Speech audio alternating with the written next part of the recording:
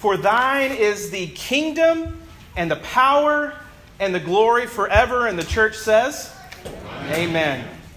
Ironic, we talk about power. We don't quite have power in our sound system this morning, but we're going to have power together this morning. The air conditioners are on. It got hot outside while we were worshiping.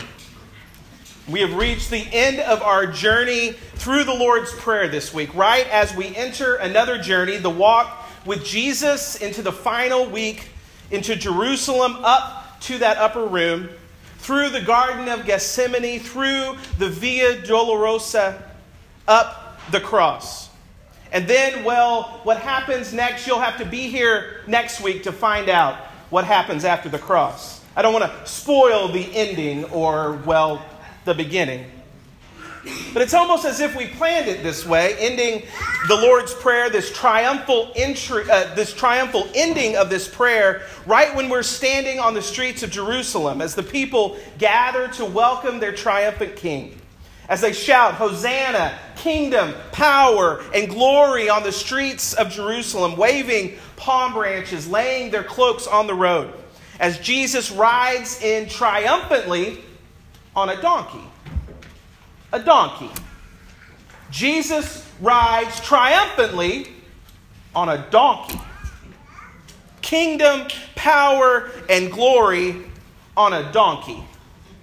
Now, I've been to a lot of parades in my life. We lived in New Orleans for 2 years, and from January 6th until Fat Tuesday, it's pretty much solid parades. When you see the Mardi Gras parades almost daily, you kind of get used to the way things roll. There's always a procession, there's candy, there's stuff they throw, but at the end of the parade is always the king of the parade, the captain, the queen of the parade, sitting on top, the highest float in the whole parade.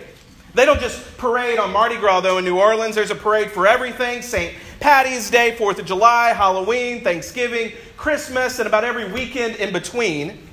Always a parade, always the captain of the parade, the king riding high, but never, ever, ever does that king or queen or captain ride on a donkey. Kings don't ride on donkeys. Poor, peasant, pregnant women traveling from Nazareth to Bethlehem ride on donkeys, but not a king. And it wasn't that there was just no other riding animal available to Jesus that Sunday. It wasn't that there weren't other options. There were. Jesus handpicked this donkey. Matthew tells us the story. Go to the village ahead of you, Jesus tells two of his disciples. We're not sure which two, but let's just say it was Thaddeus and Bartholomew, because they do nothing in the gospel anyway. They're just standing around. So Thaddeus and Bartholomew are told by Jesus to go to the village ahead of them. And Jesus tells them when they get to the village, there's going to be a donkey there, a young donkey, tied, waiting for you. It's been planned. Jesus called ahead and ordered this donkey. It's no accident that Jesus is on a donkey. Now, this week that we're beginning today, we call Holy Week, but it's also Passover for Jesus and his disciples in the Gospels today. It is estimated that Jerusalem, a city that normally in Jesus' day had about 40,000 people, would swell to over 250,000 people this week, the week of Passover. The crowd that greeted Jesus was a lot of locals, but a whole lot of out-of-towners too, preparing for this most holy week that they had traveled from the corners of the Roman Empire to come to Jerusalem and celebrate. When they gathered together, they would always remember their ancestors. When you come from out of town to gather with family for holidays, you tell stories, you remember, and they would tell those stories that we read about in the Hebrew Scripture. Especially the story that Passover remembers, that moment when Moses, led by the power of God, took their ancestors up out of Egypt, defeating the empire of Egypt and leading them to become a new nation. And once more, while the Jews gathered in their holy city in mass to celebrate, more than once when they gathered to celebrate this political revolution that defeated Egypt and created their nation, they'd get ideas. As they told stories, as they had little house meetings, small group conversations with one another, they'd share stories about what Roman oppression looked like back home. Maybe at other times it was Persia or other empires, but they would always tell those stories when they got together for Passover. And they would hear the stories of their faith. They would retell that defeat of the Egyptian army in the Red Sea. And then they'd realize that if there was any time that was perfect for a rebellion, it was Passover. There's the historical story, but all the people are here as well. We outnumber them at Passover, so they grab some swords, they get on some horses, they charge the occupying army leading a revolt. More than once, this would happen. Some charismatic, messianic figure would stand up and give a speech, and the people would be rallied, and they'd ride off into the distance trying to kill their oppressors. And more than once, the occupying armies like Rome would squash these attempted rebellions. And the punishment often for those who led the revolts was public crucifixion, so that everyone could see what happened if you stood against Rome. In order to prevent these uprisings from happening, Rome began to get some ideas. Historians tell us what Matthew doesn't have to tell his readers because his readers knew it too well. That Roman leaders would have a show of power at Passover, reminding the Jews who was in charge and what would happen if they got out of line. In Jesus' time, it was the custom of Pilate, who was the Roman governor, to come from his seaside estate where he lived most of the time and travel from there to Jerusalem to stay in the Jewish king's palace. But he wouldn't travel alone and come in quietly. He would gather an army together, organize a parade, a triumphal procession into Jerusalem. A show of force with cavalry on horses, foot soldiers, their Roman leather armor, helmets, weapons. There would be banners, golden eagles mounted on poles, sun glinting with metal and gold, marching, drums, and the governor Pilate at the end of the parade riding atop a white war horse. The message of this parade was not easily missed. Don't mess with Rome. And usually the people got the message. As Passover week began, as people came from the four corners of the Jewish diaspora and came to Jerusalem to worship, that Sunday 2 parades were organized. On one side of town was Pilate's Roman army procession with pomp, power, and intimidation. And the other side was Jesus, riding humbly on a donkey. Now, Matthew, who tells us this story from the gospel, wants us to be sure of two things. First, yes, Jesus planned this. This is a planned political action. Jesus knew what he was doing. And second, that Jesus' action wasn't just pulled out of thin air, but was inspired by ancient Jewish prophetic texts. From the prophet Zechariah, to be specific. The quote that we read this morning in our text is from the prophet Zechariah. Tell the daughters of Zion, look, your king is coming to you, humble and mounted on a donkey and on a colt, the foal of a donkey. Now, the original passage goes on from there. It continues to read from Zechariah 9, verse 10. He will cut off, this king who comes on a donkey, will cut off the chariot from Ephraim and the war horse from Jerusalem. And the battle bow shall be cut off, and he shall command peace to the nations. See, this is no ordinary king, the prophet says. This is a humble king riding on a donkey.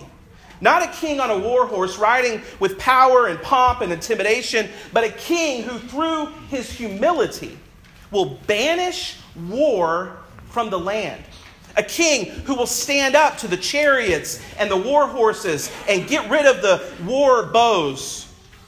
This is a humble king of peace who will defeat the war-mongering kings of the empire.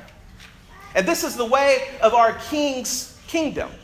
Jesus' entry into Jerusalem on this Palm Sunday sets the stage for the rest of the week. Humbly, non-violently, peacefully, Jesus stands up to the powers of the world. The powers that occupy and intimidate the people of God, the powers of sin and oppression, of greed and war and corruption. And Jesus will humbly ride into their town, mocking their shows of power through his humility. He will turn over tables in the temple and drive out money changers, but he will not organize an army. He will not lower himself to the violent tactics of the kingdoms of this world. Instead, he will dine with those who will betray him. He will give his betrayer from his own hands bread and wine. He will walk willingly to his arrest and into his trial and up to his execution, and peacefully yet powerfully he will die. And through his death he will show another way, a better way, the way he called the kingdom of God. Now, a few weeks ago, as we began the Lord's Prayer, we looked at that first petition of the prayer, your kingdom come, your will be done on earth as it is in heaven. Now, at the end of the prayer, we return again to this theme of kingdom. For yours is the kingdom, yours is the power and the glory forever and ever. Amen. It's a strong conclusion to the prayer, and it reminds us once more the way our prayer life and our world should be organized. Because being a Christian is not about my kingdom and my will. It's not about the kingdoms of this world becoming successful, but about aligning our kingdoms and our wills to the will and kingdom of God. And the kingdom and the power and the glory belong not to any human power or plan, none of our projects or princes or presidents or any personality, but the power belongs to God. For thine is the kingdom, we pray. And what does that kingdom look like? It looks like a king who rides on a donkey. It looks like a king who, though he could have led a violent rebellion, the people surely would have joined in. He chose not to. It looks like a king who will stand up to the powers of this world by giving his own life, thus making a mockery of their anger and their fear and their lust for power and violence. What does the kingdom of God look like? It looks like a king who refuses the gimmicks and games of our world and instead chooses humility, peace, and love. And through these actions, by refusing to give into the powers of the world, our king stands up and opens for us the door to new life.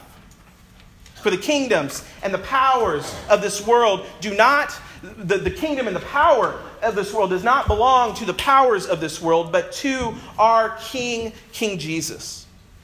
And so Matthew calls out from the words of the prophet to us today, behold, this is your king. Tell the daughters of Zion, tell the world, look, your king is coming to you.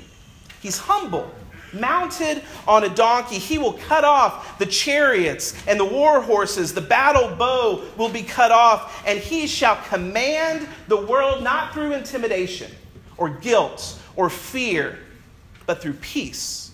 The king who rides on a donkey leads us in peace. Hosanna to the Son of David, we proclaim. Blessed is the one who comes in the name of the Lord. All kingdoms, all power, all glory belong to our King. Hosanna in the highest heaven. Amen and amen. Let us prepare to come to the table of the Lord as we sing number 420, I Come with Joy.